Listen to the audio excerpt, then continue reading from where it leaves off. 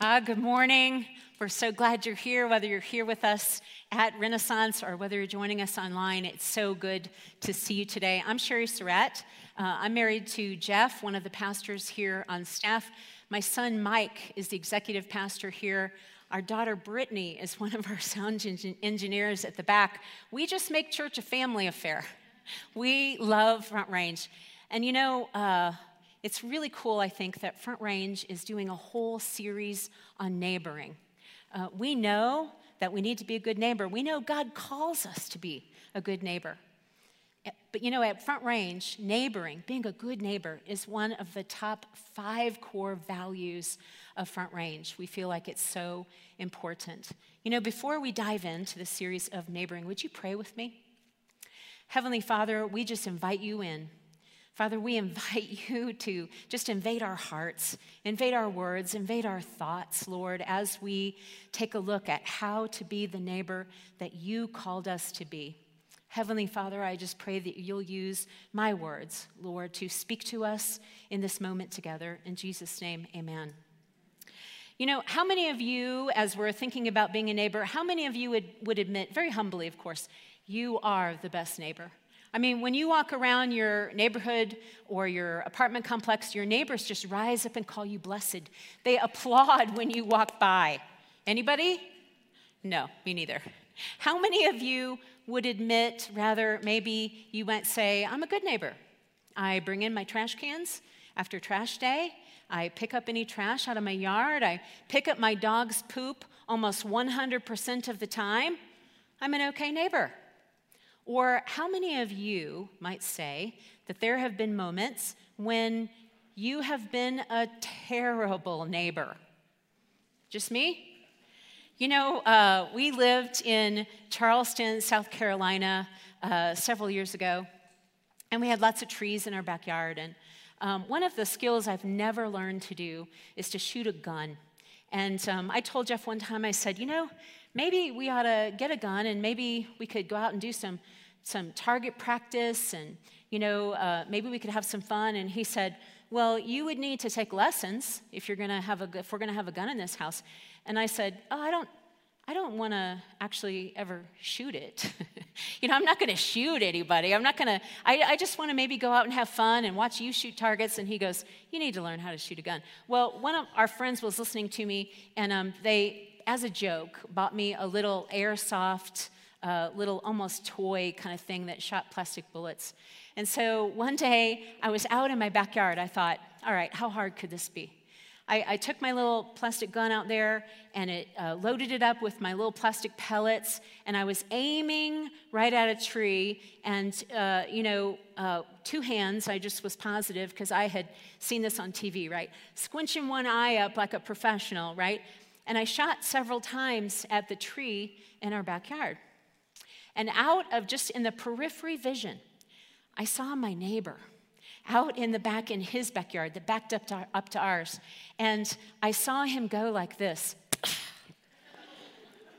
I had shot my neighbor in the neck with a plastic pellet. A neighbor I did not know. They had just moved to the neighborhood. I haven't even introduced myself yet, right? So here was the moment to do the right thing. So the right thing to run over, introduce myself, say, welcome to the neighborhood, right? And then explain what I was doing out there with the gun, and then just apologize profusely, right? No, I ran in the house and hid because I was so embarrassed. And Jeff came home, and I told him what I did, and he said, Sherry, you have got to go over and explain yourself. You gotta go over and tell him what you did. And so I did. The next time he was out in his yard back there, I made myself go over. I introduced myself, and, I just said, I think I may have shot you in the neck, And he said, I was wondering what those plastic BBs were, and I'm just so sorry, right? And then I mumbled, and I invited him to the Easter services at our church. He got away from me as fast as he could. I didn't blame him. It was awkward. I bet you've never shot your neighbor in the neck, but I wonder if you've had awkward moments with your neighbors. Maybe you've met your neighbor who lives 2 houses down, and, you introduced yourself, and then 5 minutes after you walked away, you forgot their names. Anybody? Anybody? And you see them again, and they remember your name, but you are scrambling. You can't remember their name. And so they call you by name, and then you go, "Hi, neighbor." That thing you do when you know you should know someone's name and you don't. It's awkward. Or maybe a new family moves in right next door, in the apartment right next door to you, and you keep meaning to introduce yourself and maybe invite them over, but you don't, and a year goes by. And by then, it's a little bit late to say, "Hey, welcome to the neighborhood." Being a good neighbor takes time, and it takes intentionality. And for some of you sitting here listening in, maybe it comes easy for you. You never forget a name. You invite people over just as easy as anything, and that's just so easy for you to do. For the rest of us, it's harder. And we end up feeling guilty, and we shame ourselves for not knowing everyone's name and whose kid belongs to who. We feel bad for not inviting them to church or even letting them know we go to church. And we say things like, "Okay, the next free weekend, I'm going to invite that new couple over for a barbecue," and that next weekend never happens. I don't know about you, but this message stirs something in my heart. I know I'm not going to ever be the best neighbor, but can I be a neighbor who makes a difference in my neighborhood? Now, we know we don't have to talk you into wanting to be a good neighbor. You do. We know that, right? But I want to say, here's what this message series isn't about. It's not about shame or guilt, about what you're not doing. Instead, it's about some really practical, easy ways that we can get started on being the neighbor that God called us to be, things that we can start doing tomorrow. I've already mentioned some of the things that are hard. We're busy. It can be awkward. It's hard to remember everybody's names.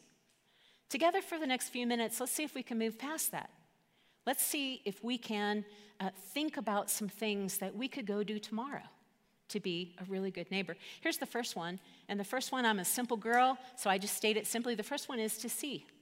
To see. We can all see, right?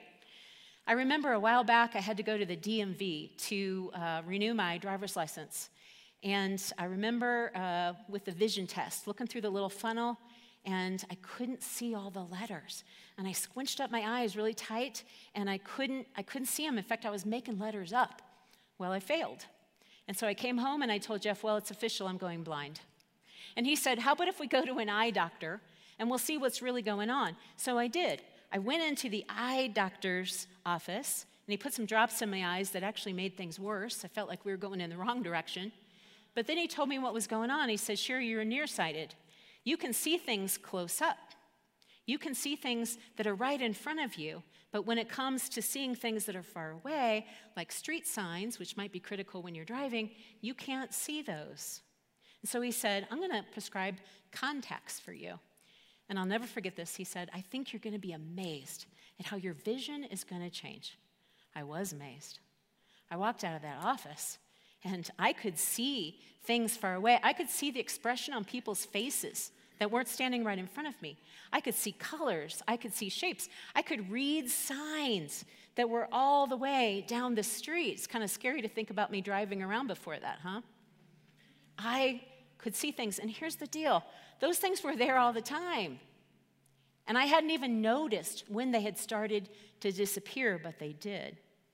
I think this happens in our everyday lives. We're good at seeing what's right around us, our family, our kids, our needs, our yard. We're good at being nearsighted in our own life. And the people out there that are far away from us, that don't live right in our circle, they fall away.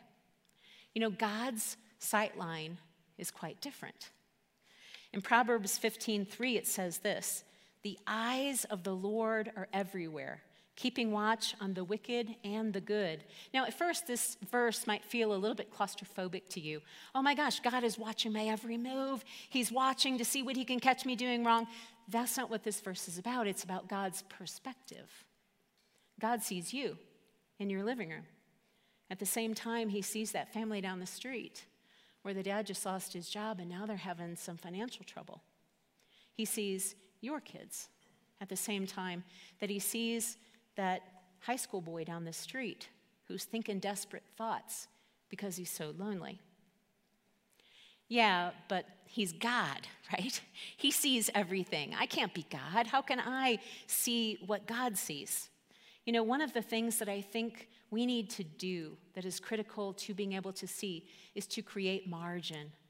We need to create margin in our lives. Margin is the ability to have a little bit of room to slow down, a little bit of space to think about what's happening and what we might step into.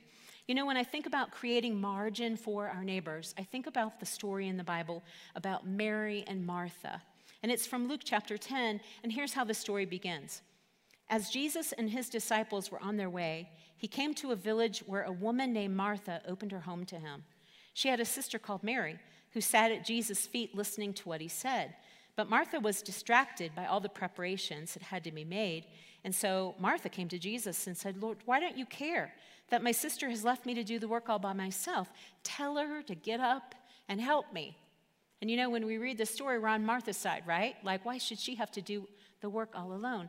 And a lot of times when we hear this story, we think this is about making room to sit at Jesus' feet, making room to be in Jesus' presence. It is. That's important. But I think the story is even more about that. Because what Mary was doing was she saw the opportunity to join the people in the house, to be able to sit and listen to what was going on. Mary saw the opportunity. And you know, Martha, poor Martha, right?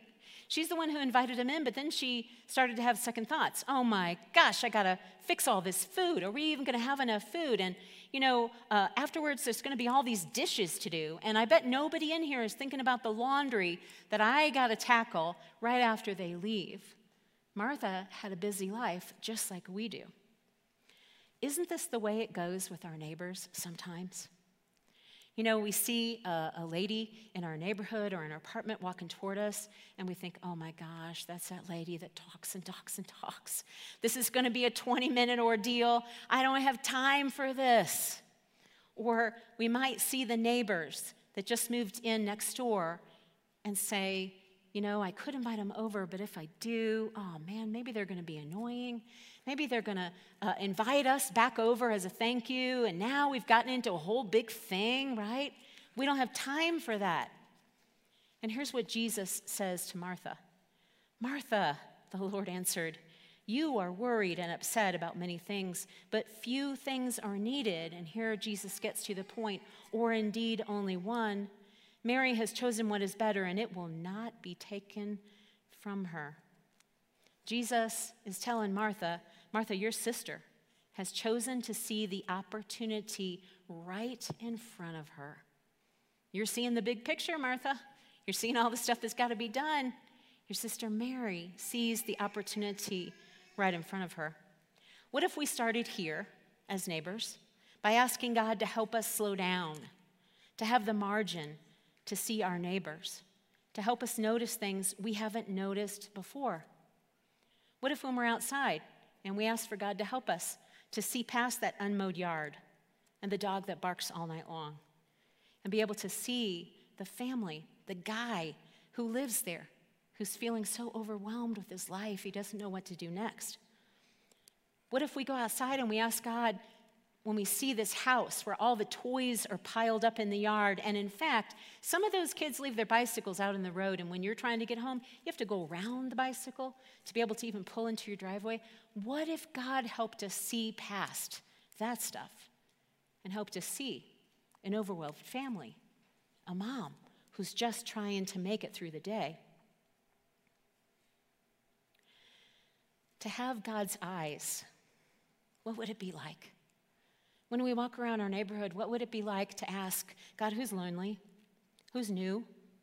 Who needs somebody to talk to? God, help me slow down enough in my life to see my neighbors like you do. Here's the second thing we can do, care. That's a simple word, care. When Jeff and I lived in Houston way back, our son Mike was 3 years old, and one Saturday, Jeff was out in the backyard, and he was mowing the lawn, and Mike went out to help. You know, parents with preschoolers, you know what that's like, right? And I was inside doing laundry, and it got to be about lunchtime, and Jeff came in, and he said, "Where's Mike?" And I said, "What do you mean, where's Mike? Mike's out in the yard with you." He said, No, Mike walked in the house. He's in here with you." All of a sudden, Jeff and I started running in different directions. I'm running through the house. Mike, where are you?" And Jeff's in the backyard looking and calling Mike's name. No Mike. And the thought occurred to me, did he get out of the gate? Is my 3-year-old wandering around? You know, all of a sudden I had tunnel vision. I couldn't think of anything else but Mike. My heart hurt. My stomach, I was sick to my stomach. And I couldn't think of anything else. The laundry, I forgot about it. Lunchtime, who cares? Where's Mike? You know, about 5 minutes passed, and we were circling the house, and we heard a giggle, and it was from some of the bushes on the side of our house. Mike had been hiding there all the time. And, you know, if you have ever misplaced a child, if you're a parent and misplaced a child, you know exactly how that moment feels like, right? Oh my gosh, incredible relief that you have found them. But during those moments when you couldn't think of anything else, nothing else mattered. Wouldn't it have been crazy weird if Jeff would have walked in the house after looking for Mike, and if he would have said, you know, "Hey, I can't find him, he's not here, we're gonna have more kids, let's just go ahead and have lunch." No way. I think I would have picked up something and thrown it at him, right? Mike, one little boy, was so important that it stopped every other thing that was happening around us. This is how God feels about your neighbors who feel lost in life and they don't know how to get home. This is how God feels about the people down the street, the people next door to you, the people who live across from you, who don't know Him, who are struggling, who are hurting in their lives. You know, Jesus illustrates how much He cares when He tells us the story of how a shepherd who took care of his sheep, he came back after a day out in the field and he brought them all back in. He had 100 sheep and he started to count them one by one, and he realized, I have 99, but one is missing. Now the shepherd could have said, I got 99, let's not worry about it. You lose sheep all the time, right? That shepherd said, no, I'm going out. I'm going to go out, and I'm going to search for that sheep until I find it. And the Bible says he did find it. He put it on his shoulders, and he brought it home, and he asked his neighbors to celebrate with them because he found his sheep. And here's the point of the story. What Jesus was saying was, everyone is critically important. He doesn't look at your street and say, well, you know, the Smiths are believers, and the Johnsons are believers. This street's good. He sees everything. And he cares so deeply about what's going on in every single house. And you know, Jesus said to the crowd after he told this story, he said, what man of you, having 100 sheep, if he has lost one of them, does not leave the 99 in the open country and go after the one that is lost until he finds it? And Jesus is reminding us, you love what's yours. You lose a kid, you're going to be frantic to find him. Same thing with me. Your neighborhood are mine, and I care about every single one. What if we not only saw our neighbors like Jesus does? What if we cared like he cared? What if we woke up in the morning with the needs of our neighbors burning in our hearts? You know, but here's the problem with caring. Caring deeply messes with our lives. It messes just with everything we got going on and everything we got planned. It means that we're going to be allowed to be interrupted, and we don't like to be interrupted. I remember one day I was in my kitchen up to my elbows, I was up to my elbows making meatballs and following this recipe, and I had just kind of gotten into the recipe, and I heard somebody yell. And so I went out in our backyard, and it was Ernie, our next door neighbor, and he had fallen in his screened-in porch. I ran over to the screened-in porch. I couldn't get in. I ran around to the front of the house, and his wife, Marilyn, opened the door. And I could tell she was confused and upset, and so she invited me in. I went back and looked at Ernie and realized he could not get up. He was hurt. And so I went over and got Jeff, and we called the ambulance, and we waited with them. And when the ambulance came, we put Marilyn in our car, and we drove with her to the hospital, and then we sat at the hospital with her and helped her call her daughter. And Jeff and I both realized she needed help being able to call her daughter. So we waited with her until her daughter got there, and then we sat and talked with her. Now, I've already admitted to you I'm not the perfect neighbor. As this was happening, as we were thinking about calling the ambulance and waiting with Ernie and Marilyn, here's what I was thinking. I'll just be really honest. What about my meatballs, right? My kids need to be fed. Who's going to finish the meatballs, right? I'm right in the middle of this. I had my Saturday all planned out. This is not what I planned. And you guys know when you go to the emergency room, now you're in an all-day thing, right? Here's what I would have missed had I just called an ambulance and let the family take care of it. I would have missed sitting with their daughter who told us that Marilyn, her mom, was in end stages Alzheimer's. I would have missed that her dad, Ernie, not only now had a broken hip, but he had bad knees, and he had trouble getting around, and he worried all the time about taking care of Marilyn. I would have missed that their daughter worried all the time about her parents because she didn't live right there. You know, Jesus was such an incredible model for allowing interruptions in his life. In Luke chapter 8, we see Jesus in the most busy period of his life. He was sought out wherever he went. He would travel from town to town, and it said huge crowds would follow him. You know, he'd walk to the next town. Here they would come. And not just a few, but a lot. And so they'd crowd around him. They're calling his name. They're talking to him. They're asking him questions. Oh, my gosh. But the Bible tells us a story that happened in the midst of this. And it says a woman was there who had been subject to bleeding for 12 years, but no one could heal her. Right in the middle of the crowd, here's this woman. She came up behind him and she touched the edge of his cloak, and immediately her bleeding stopped. In the midst of a crowd, a lady reaches out when Jesus is getting bumped and crowded all around, and he stops and he notices a lady who touched him, and he says, "Who touched me?" And you know, right at that moment, as Jesus was walking along and teaching with the crowd, he had gotten an urgent request right before that. A dad had run up to him and said, "Jesus, my daughter is dying. You got to come. Jesus, if you'll come, you can heal my daughter. Please come. Please hurry." And Jesus said, "I will come." And this is the moment when the lady interrupts him. Jesus could have said, "Yeah, you're healed. I got to go." No, the Bible says Jesus stopped. And he looked at the woman who had had this disease for a long time, who nobody else wanted to be around, looked at this woman and said, "Woman, your faith has saved you. You are healed." And then he went on. You know, to care like Jesus does, we have to be willing to be interrupted. So we can see, we can care, and here's the third one. We can pray. I recently went to a conference where they talked about the concept of praying for people by name. In fact, they talked about, what if we had city takeovers where we prayed for everybody in our city by name? Could we do that?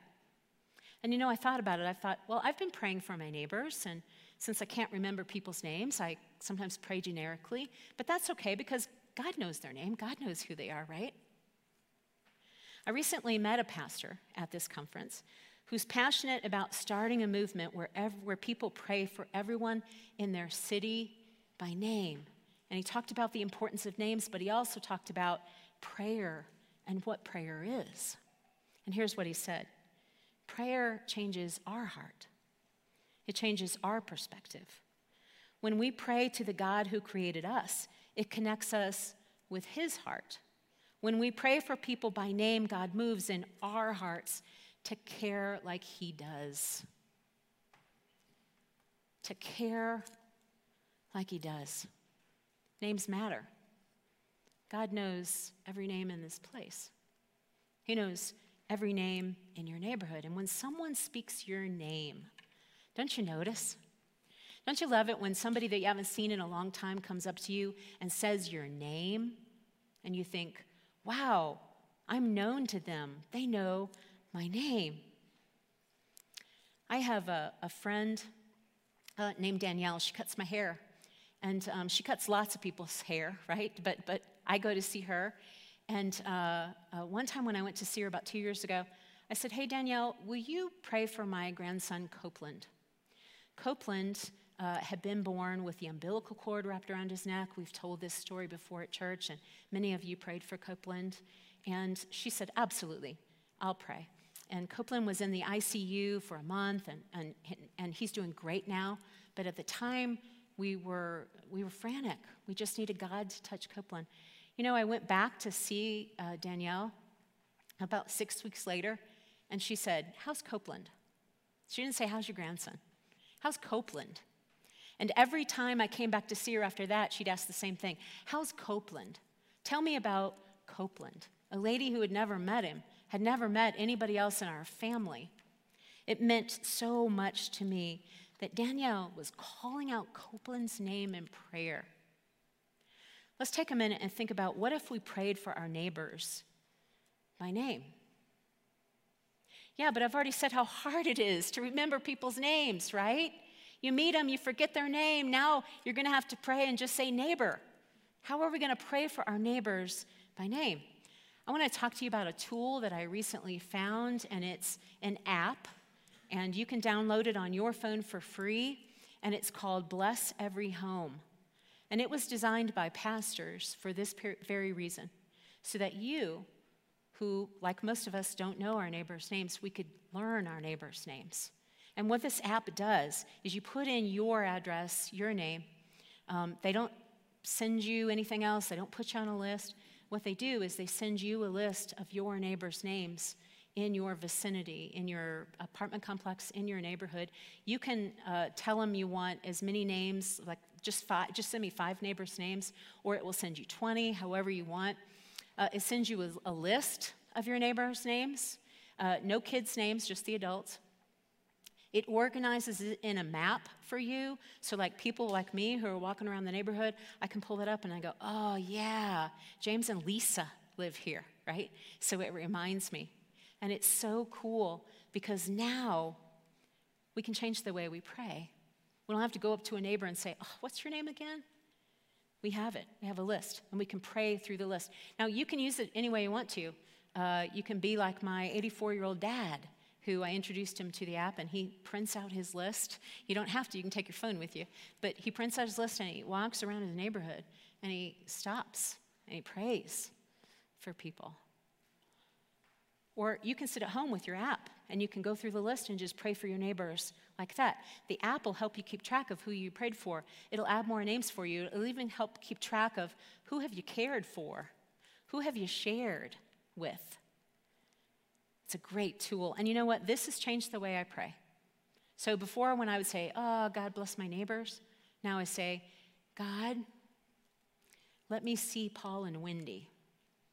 Let me see their children. Father, I see their son Aaron out in the yard. God, how help me to know how he's doing. God, does Wendy need somebody to walk with? Is she lonely? Use me. God, does Paul need some parent encouragement? Use Jeff and I to be able to do that. Now, Paul and Wendy have changed in my heart from neighbors to being precious people that God sees and cares desperately about. Prayer does incredible things. Think about your street.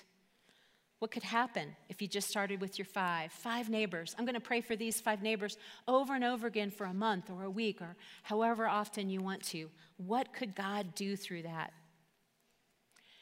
You know, have you ever wondered why God put you in your neighborhood, on your street, in your apartment complex? Why did he put you there when he could have put you anywhere at all? When Jeff and I lived in Charleston, I wondered the same thing. In fact, I remember saying, God, why here? Why here? Or why were we here in this neighborhood?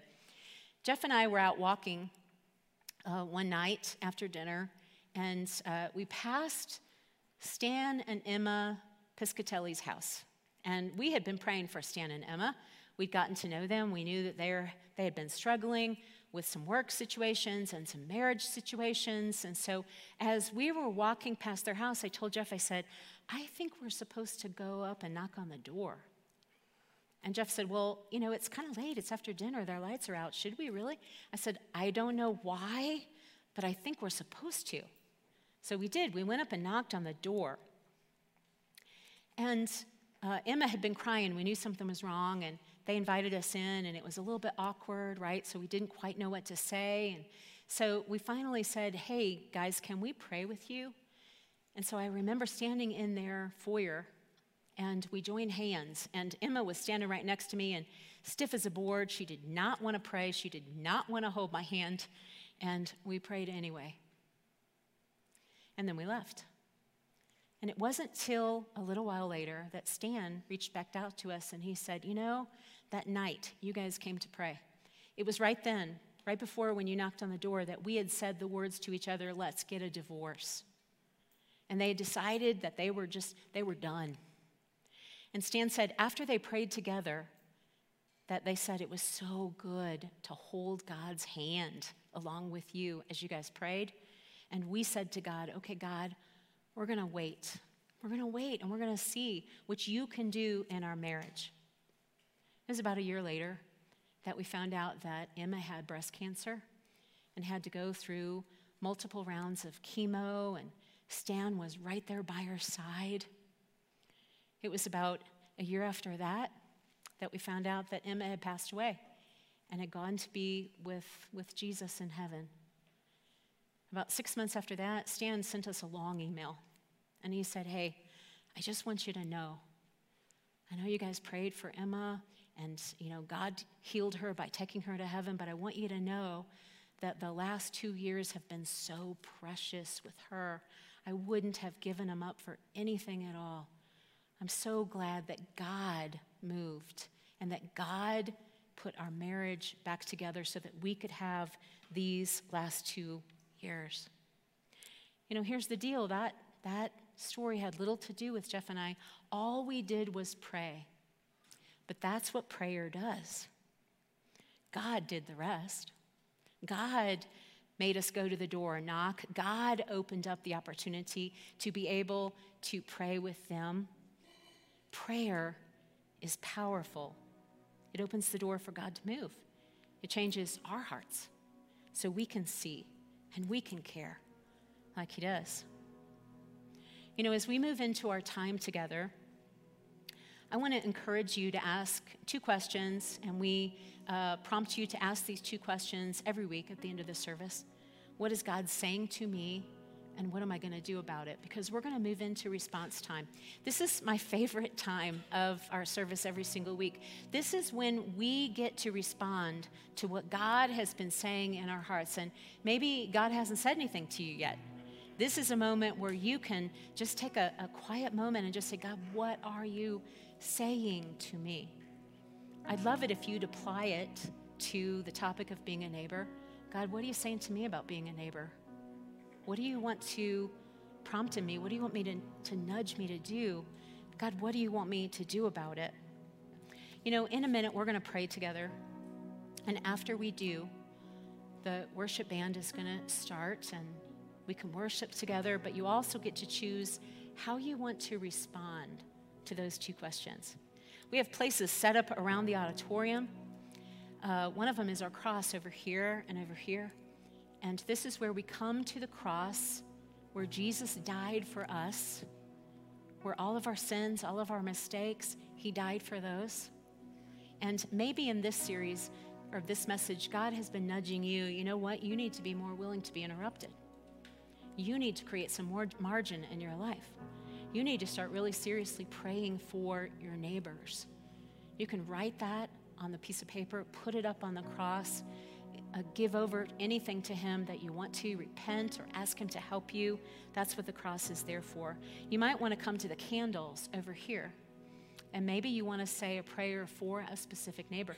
Maybe as I've talked, God has placed a specific neighbor in your mind, and you want to pray for that neighbor over here, when we light a candle, it's just simply signifying a prayer that we are doing. You may want to come and bring another prayer to God as well. We have prayer spaces. I love this, the Front Range does this. Front Range puts up a prayer bench on either side. It's a quiet place for you just to pray alone, to get together with God and say, God, what is it?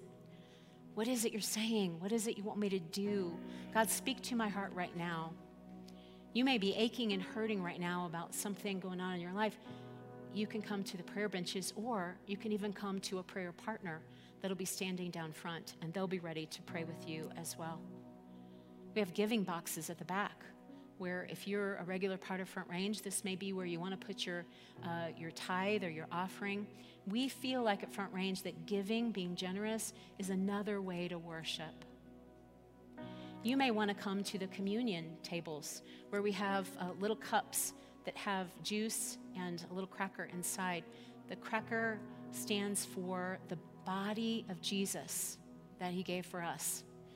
The juice stands for the blood that Jesus shed for us. If you're at home, you might want to gather bread and juice right now to be ready to take communion with us. And this is a moment, friends, when we come and we get communion and we say to God, God, I remember. God, thank you for sending your son, Jesus, to die for me. And he rose again, and now he's my living Savior. Thank you.